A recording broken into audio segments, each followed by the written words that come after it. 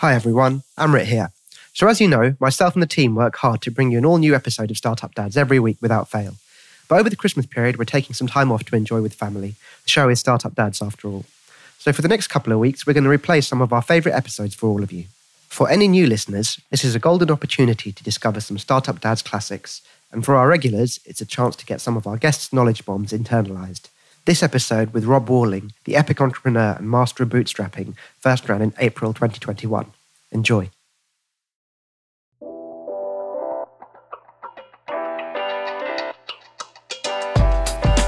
Welcome to Startup Dads, a podcast about the highs and lows of building a business and raising a family at the same time. For more information about the topics we cover on the podcast and other Startup Dads related content, you can follow us on Twitter at StartupDadsPod.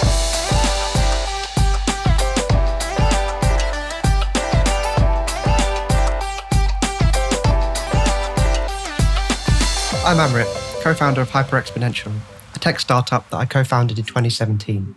It's grown from a two-person team working out of my kitchen to a profitable business with several large clients and more than 20 team members across London and Europe. I'm also dad to Evie, my first child, who was born last December. This week on Startup Dads, I've got Rob Walling. Rob, can you introduce yourself and tell us a little bit about what makes you a startup dad? Indeed. Well, the startup part is because for some sick and twisted reason, I moved from becoming a developer to an entrepreneur, and then I did it over and over again. So I like to think that there's a little something wrong with us if we continue to start companies, because man, it's been pretty painful. But it of course has its virtues as well. And the dad part is because I'm married and I have 3 kids, 10, 10, and 14. Brilliant. You touched on something there which I think really spoke to me, which is there are a huge number of entrepreneurs that are serial entrepreneurs. And it's exactly as you say, why on earth am I doing this? And then, we've got people like you who've done it successfully several times in a row. So can you talk to me a little bit, I suppose, about your motivation, about going again? Yeah, this has been a long conversation between my wife and I. And, in the early ones, there were smaller efforts. And I was always like, I have something to prove to myself to do it again and either do it better or do it bigger. And, to go from one small startup that was just it was bootstrapped and it was making me $150K a year, $150,000. I could quit my job. It was a great life. And then the next one, it's like, well, I want to do something 10 times bigger than that. It was the aspiration of doing that and proving to myself I could do it, I think.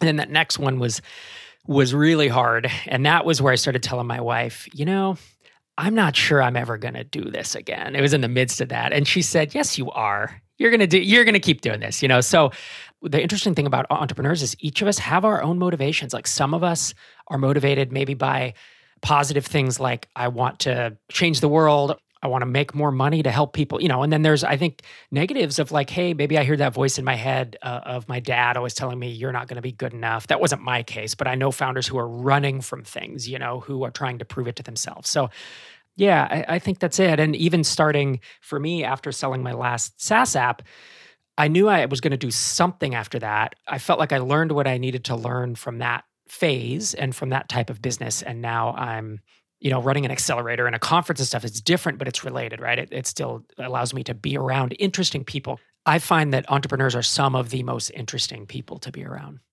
Yeah, it's fantastic. And I think one of the biggest addictions, if you scale a business or startup in any way yourself, is the people you get to meet and the journey you get to go on, right? It's mega motivating. Absolutely. It really is about the people in the end. And that's something I definitely did not realize early on. I saw startups as like a way of basically financial freedom. My dad was working class and dad was an electrician. And it was like, we never had as much money as I wanted just to do basic stuff. And so I saw startups as that. But really in the end, it's like, no, it's actually much, much more. It's the people, as you're saying, it's the experience of it too. Yeah, for sure. I don't know about you, but personally, I often find myself rewinding through the things I've done as HX, my business has grown, and saying, oh boy, there was a different, easier path, and then playing that forward, what that could have looked like. I suppose talking to someone like you who's done this several times, is that something you find yourself doing and then taking the kind of learnings and using them to boost your next go, so to speak? I definitely have taken learnings and experience from one app to the next. And each one was easier in some ways, but they were harder because I was always doing something more ambitious, So it was the new things that were the hardest. rethinking of like, what could I have done differently? I don't tend to do that. I tend to try to make the best decision that I can in the moment. I'm not an impulsive person. And I don't know if you've read Chip and Dan Heath's book. I think it's Decisive or Decisions or something. They talk about how to make decisions. And then one big piece that I took away from that is just because you make a decision and it turns out bad doesn't mean it was the wrong decision at the time. Oftentimes, you're making a decision with incomplete information as an entrepreneur, and you just have to go with your gut, or you have 50% of the data you need, and then you have to make a decision. And so I don't rethink or regret, I don't have many regrets in my life, in my professional life, because it was always like, well, I did what I thought was right at the time. I think the only regrets that I have is if I make emotional decisions, if I don't think them through enough. I think there is a common misconception amongst serial entrepreneurs that they've nailed it and they're going to just scale what they've done again and again. And I think your point is that actually every situation is different. And I'm sure you've got a groove for certain things, right? I'm sure of that. But it's not like it's just about repeating what you did again, right? With an easier formula. That's just, if it were that easy, then everyone would be doing it, I think. Exactly. And we'd all get bored. Like founders, almost as a rule, want to do new and interesting things. And once you do new things, they tend to be hard and scary, and you just have to figure them out. You don't have the data to do it. I suppose circling back to kind of your background and your startup dad life. So you've been building businesses and you've had kids for quite a while now. So what are the big realizations, I suppose, that you've had in making that work? I think the big piece for me is that going independent with kids gives you amazing flexibility, because I bootstrapped all my startups. So I think it's different if you raise a lot of money and you do have to manage a big team and hire up and do that. But for me, this was about financial freedom and independence, especially in the early days. And it was amazing having the flexibility that I could work at night or go to all my kids' performances. And it also was kind of crappy that I could work at night, because then I worked every night, and I think that was that's been a big learning. And in the early days, when they were babies, it was amazing because you sleep at weird hours, and then I would wake up at 2 a.m. and like do some work. But as it got on, I realized I really do need more structure. 2, 3, 4 years in, I had to rein myself in, because I found myself almost kind of never stopping working, that I worked every break I had. And that was, why would I bootstrap a company for personal freedom and flexibility and then work all the time? It just made no sense. So I had to check myself at a certain point. It's so true, isn't it? I think it's one of those things that people don't realize. And I certainly think the world is adapting, and coronavirus has catalyzed this to a more asynchronous, flexible world. But it's absolutely not a panacea, right? It's not something that automatically solves all the problems, because we benefit in many ways from structure, right? And I think the way the world evolved to set us, whatever it used to be, the 9 to 5, whatever that wasn't entirely without benefit, the structure, right? And I certainly can totally relate, when my daughter was early stages and just sleeping and waking whenever she wanted. I mean, she still does that, but you definitely find yourself going, oh, this is great. I can make this work for me. But very quickly, you start working for it, right? Rather than the other way around. Yeah, I think it's an easy trap to fall into. My wife she's a clinical psychologist, and she works with a lot of entrepreneurs and high functioning executives who are experiencing, whether it's stress or, just trying to stay sane while doing hard work. And there's been more than one study that looks at how entrepreneurs, they do brain scans, and they'll show an entrepreneur a picture of their children and then a picture of like their company logo, and the same things in their brain activate. They actually are like super attached to both of these things.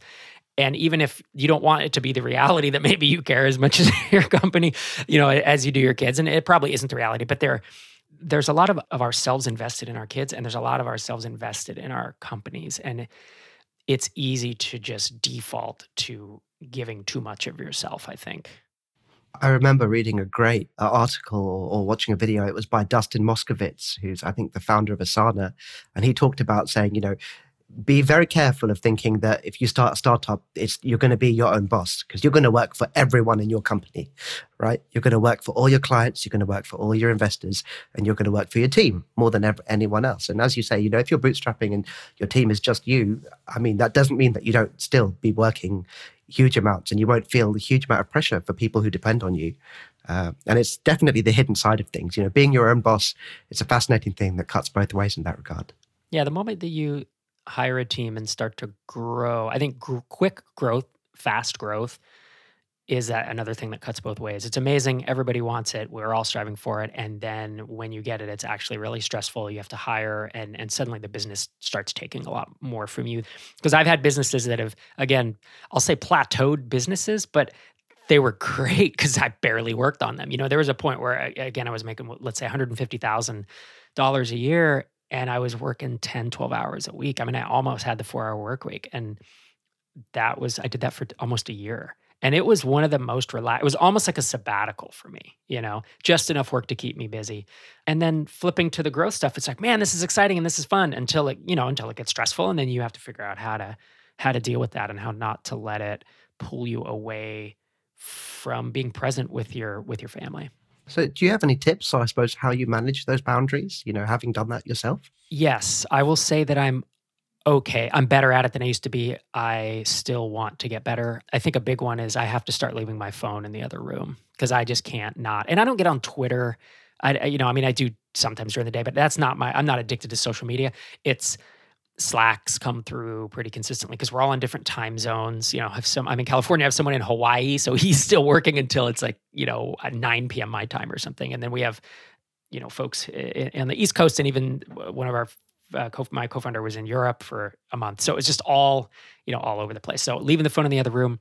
The other one is my wife and I do what I call a Sunday huddle, which, should say she calls it a Sunday huddle. And I really like that idea. But she and I get together and we go through our calendars and we look at the whole week to make sure, especially pre-COVID, and we'll have to do this post-COVID, who's driving which child where at which time. Because our kids go to schools where we are in carpools and, there's like cello lesson and violin lesson and there's dance and there's all the activities.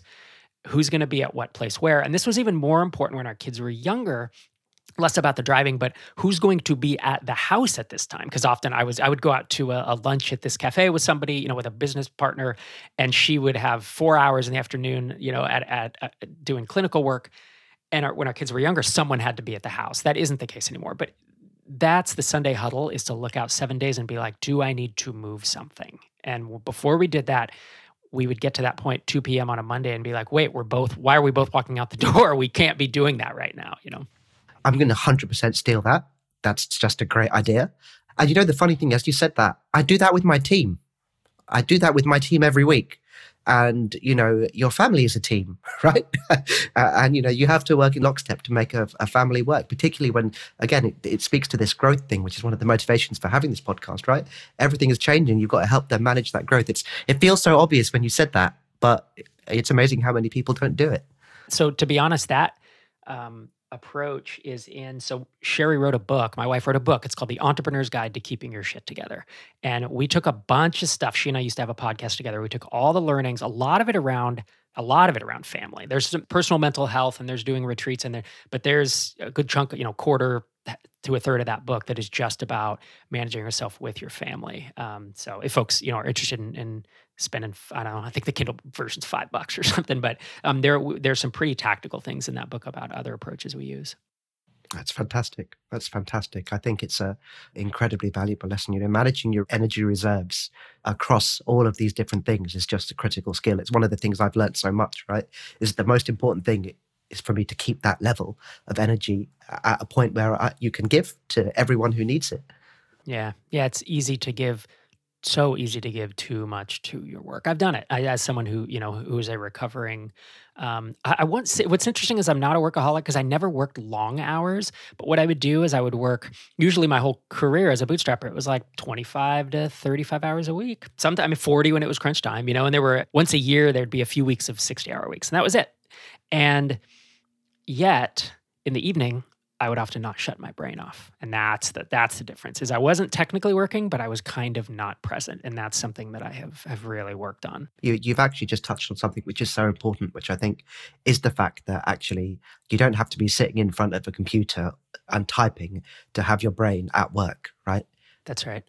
And I think the challenge with that is when your kids are really young, and you can't talk to them and you're literally just holding them and walking around with them until they're, let's say, I don't know, 18 months, 2 years old, you can be distracted because you're just kind of hanging out with them and as long as you're feeding them and stuff. But once they start talking and once they start being around, you kind of have to switch. You need to then not be looking at your phone. You need to then not have your mind, off in the distance, because then you're not interacting with them in a way that I think is beneficial for the relationship. So, Rob, in the context of trying to keep your brain shut off at the end of the day, do you have any tips for doing that? I do, because I've tried so many things that haven't worked. I think there's probably for me a right and a wrong way to do it. So the wrong way is I used to, as I was making dinner, have a glass of wine or a whiskey, which is great, and then I'd have a second one, and then my brain would start to shut off, and that works fine. It works fine, but long term, it's just not a great solution. I do think every once in a while it's fine. But what I started learning, so there's a couple things. I am not a meditator. I just have never been able to do it. I can't, it doesn't help, and for me personally. But I hear that it helps for most people. And so if you have not tried meditation, there's some really amazing iOS apps, calm.com, and you can't throw a rock without finding one. I highly recommend it. And I think for most people, that is actually probably the answer, is to do a 5-minute meditation in the morning and a 5-minute meditation in the evening. I think the other thing is to shut off all notifications, and either to put the phone in the other room and to let your team know, like, even as the boss, so to speak, like, I will often say, hey, between 5 and 8, I'm not going to respond, right? And if you really need me, you need to text this number, or, you need to do whatever. So I think notifications are often that. I think the last thing that I've done is I have a notebook around that I will bring in when I'm cooking dinner, doing dishes, or walking around. I will keep it with me, again, because I don't necessarily want my phone near me. And when I think of something like, oh, I forgot to send that email today, I go in the notebook and I write, you need to send that email. Or if I forgot to do whatever, or tomorrow morning, the first thing then I go in there and write it down, because open loops are what keeps you cycling, right? The negative cycle of like, oh, I need to remember, I'm going to forget. But if you write it down anywhere, you just capture it, much like the getting things done approach. That always helps me chill out. Oh, and the last thing I'll throw in is I used to only listen to business books and business podcasts, and I've stopped doing that about 5 years ago. And now I listen to Dungeons and Dragons and, just whatever. Like, try to have, it's hard, but try to have some kind of hobby that allows you to shut down. Listen to fiction. Again, I'm taking my own advice here, and I struggle with that because to me it feels like wasted time. It's the kind of person I am. But some type of thing to allow you to do that, to have a hobby. It's like, I'm going to sit down and read this graphic novel or listen to this audiobook about whatever. That really is a way to pull yourself out of work mode. I love that. Like you, I really struggle. I think lots of entrepreneurs find this, right? The sense of opportunity cost they have of everything they do often drives them to be very single-minded. And single-mindedness is an incredibly valuable skill. I'm not saying it's not.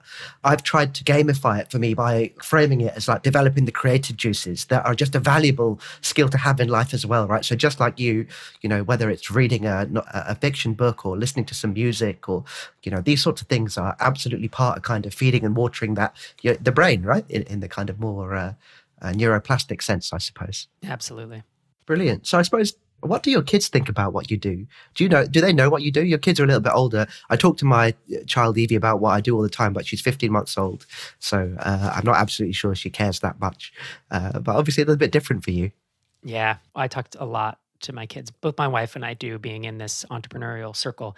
So I run a series of in-person events called MicroConf. It's for bootstrapped and mostly bootstrapped SaaS founders. And the kids have attended several of them, not, sat and watched every talk, but they'll sit in the back, especially when I'm on stage emceeing. They get badges now, like producers, Andrew, who runs it, will fill out badges for them with their names, and their titles and such. And they know that I'm more than just sitting in front of a computer. They know that I run companies, and now that I help fund and mentor and advise other SaaS companies. And while they don't truly understand, it's hard to get when you're 10, it's hard to get your head around what SaaS is, right? But I tell them it's subscription software, runs on the web and stuff. I want them to understand so that they have the opportunity, because I didn't have anyone around me that was an entrepreneur, anyone, when I was a kid. And somehow I realized entrepreneurship was this ticket I wanted it to be the ticket to freedom and frankly, financial stability. And I want my kids to understand that it is an option for them. They can start a company if they want, or if they don't, one of them wants to be a veterinarian. It's like, great. So for you, it's going to be college. You're going to have to get a PhD and all that stuff. And that's great. But the other ones, because entrepreneurship, I feel much like writing software, like coding, entrepreneurship is a skill that will benefit you almost no matter what you do. That being entrepreneurial in a big company, being entrepreneurial, if you even work at a vet's office, run your own vet clinic, or being an entrepreneurial writer, like let's say I want to be an author, one of my kids wants to be an author and a musician or whatever, knowing how to then market yourself, knowing how to think about it as an entrepreneur and not just the creative, not just the artist, it's an invaluable skill that so many people don't have. What a great perspective that is. The fact that actually it's really, in any case, a mindset, right? That actually you can think a little bit about being entrepreneurial in any role. And that's really absolutely true, isn't it? Because you learn, as you've touched on there, one of the biggest things about being entrepreneur is that you have to learn 50 jobs in an incredibly short amount of time, right? And actually, I came from the product side with no business experience. This was the biggest shock to my system. Was like, oh boy, I'm in charge of the HR policy this time. Yeah, it ain't going to get done unless I do that, right? And I also got to wash the dishcloths at the end of the day because none of my engineers take those home. I got to do that. But actually having that right mindset, irrespective whether you're in one role, actually can really help you turbocharge your career. I like that point you've made of folks who haven't been an entrepreneur don't realize that you have to learn so many skills so quickly. And if you don't, I mean, I've known successful entrepreneurs and I've known failed entrepreneurs who just aren't quite able to get it done and they go back to full-time job, which is fine. But there's several factors that play into it. Obviously, it's not just one thing, but something I see pretty often is people who don't want to learn new skills or don't want to do things they maybe don't want to do. Like, I don't want to do sales. I don't really want to do marketing. I don't like writing copy. And it's like, well, I mean, I guess if you have infinite budget, you can just hire people to do those. But especially in the early days, you're typically capital and human constrained, hour constrained. And you just have to sometimes hack things out that you're not great at or you don't want to do just to get to that next step. Has that influenced the way you've raised your children? Again, I think one of the greatest skills anyone can have is being able to, with discipline, push through doing something they don't like, but is incredibly valuable. Yeah, I have really tried to imbue that on them because when I was younger, we lived out in the country and we didn't have great TV reception. We had like one channel. And so to make money, because when I wanted to buy comic books or batteries for my Walkman or whatever, I'm dating my age, but I got paid $1 an hour to use a weed whacker, which is like an electric thing that whacks weeds and you carry it around. And I remember I got it raised to $2 an hour and I was like, that's amazing. And it was super hot. And I didn't want to do any of it, but I wanted the money. You know what I mean? I wanted something. I wanted the end result. And so I was willing to go out there and sweat it out. And it taught me amazing lessons, doing jobs that I didn't want to do. It made me realize long-term, I don't want to be doing this when I'm 40, I also played sports. Sometimes you just have to do things that are hard that you don't want to do such that you can reap the rewards later. I am desperately trying to teach my kids that, sometimes successfully and sometimes not. I think the thing with our kids is none of them are interested in competitive sports, which has been a challenge, not because I wanted them to be, but I wanted them to do something hard and do it consistently for a reward that was down the line. And so they play instruments. So each of them, we have a pianist and a cellist and a violinist, and these are hard instruments to play. So I play the guitar, which compared to a classical instrument without frets it's like easy mode. And so, they've been playing, depending on the kid, 5 to 8 years. And it's hard. And they practice every day. And they don't like it. But you know what? They're really good at it. And they're very proud that they're really good at it. So hopefully that's their weed whacking for $1 an hour lesson. Great stuff. So, Rob, we're nearly kind of wrapping up here, but I wanted to take you to the question that I like to ask every guest, which is, what's the biggest lesson in entrepreneurship that you've learned that you'd like to pass on to your kids? Well, we've already touched on one, which is you're going to have to do hard things you don't like, and it's going to be worth it. And then another one is you're going to have to learn new things. It's a growth mindset versus fixed mindset, right? You're going to have to learn new things quickly. Even if you're not an entrepreneur, just in life, you'll do better off if you learn things quickly. So those aside, the third one is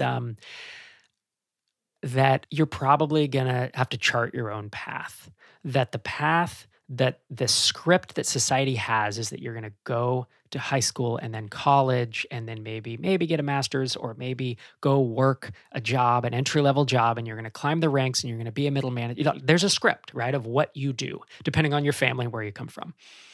And I believe that for most people, that script will not lead to happiness and that you need to ask yourself, chart your own path, ask yourself, really, what do I want to do? And then figure out if it's viable and how to get there. So I have tattoos. My left arm is mostly fully covered. And one of the first tattoos I got is up on my shoulder, and it's almost like a map. It's got, longitude, latitude lines, and then it's got a big picture of a landmass. It's kind of like Italy. And at the edge of that map, there's a hand with a pen that is drawing. And the symbolism here, there was a couple things in it. One is it was Italy, and that was the first place I ever took my family on a trip with money I'd made as a startup founder. So there's a very deep tie to that country. But the symbolism of the hand is that the map ends, and now I have to draw my own map. And I realized at a certain point when I left full-time employment and I had this app making $7,000 or $8,000 a month, and I was like, I'm quitting my job and I'm going to work here. I'm going to work on my own stuff. I looked around and I was like, there's no one to guide me anymore. There is no map. There is no script for what I'm about to do. And that's that lesson I want to teach the kids is it's okay that there's no script. You can just push it forward, and as long as you're being sensible, and thinking a little bit in the long term, you're going to have to chart your own course. That's fantastic. I think the idea that is pushed at school, that the path of life is linear, is very quickly disproved in almost all life circumstances, right? And the sooner people learn that, the better. I heard a really, really great quote. I think it was Sam Altman who talked about like the different stages of the video game of life, right? Where most people think that they need to earn money. And then after that, they think a little bit about power. And then they think about status, and then impact. And ultimately they realize that you only have yourself and you need to try and be the best version of yourself, right? And it speaks to me a little bit about what you're saying about that landmass, kind of, you have to go find it. Whatever it is, you got to go find it. And it's only your eyes that see what it is. So the only thing that you can really control is you. And often it's hard. Often you don't know for sure, especially when you're 20, or I'll speak for myself. When I was 18, 20, 22, I didn't really know. And I was just kind of flailing around. But as I got older and did more things, I started being, this is actually what I enjoy and don't enjoy. And longer term, I need to optimize for these things, right? I think getting to know yourself is a huge step in this process. Startup Shoutouts.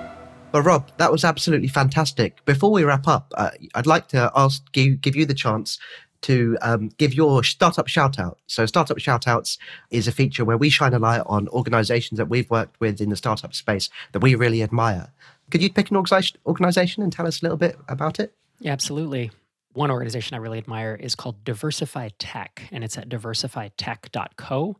It's a collection of resources for underrepresented folks in tech. There's a job board. If you're hunting for jobs, there's links to scholarships, all types of stuff. I have spoken with the founder multiple times. We are actually sponsors of Diversify Tech, and it's something that, over time, all of us need to, I think, be focusing on making tech more diverse. Fantastic. Great to hear institutions helping do that sort of thing. We're all trying to do it. And I think as an industry, we all reflect on the fact that we're not doing a good enough job. So fantastic to hear that. Great. So Rob, thank you so much for joining us on this podcast. A fantastic mix of your entrepreneurial and fatherhood experiences for us today. Before we go, is there anything else you'd like to shout out? If folks are obviously listening to this podcast, so if you're looking for another one and want to hear me talk about this kind of stuff, also more marketing, and I do some interviews. I do a lot of solo episodes where I'm just talking about my philosophies and that kind of stuff. I podcast every week at Startups for the Rest of Us, and you can find it in wherever greater podcasts are sold. Brilliant. Rob, thanks again. Great to have you on the show. Absolutely. It's my pleasure. Many thanks to today's guest. You'll find links to them and their work in the show notes. To join our community of parent founders, head over to the Startup Dads Facebook group.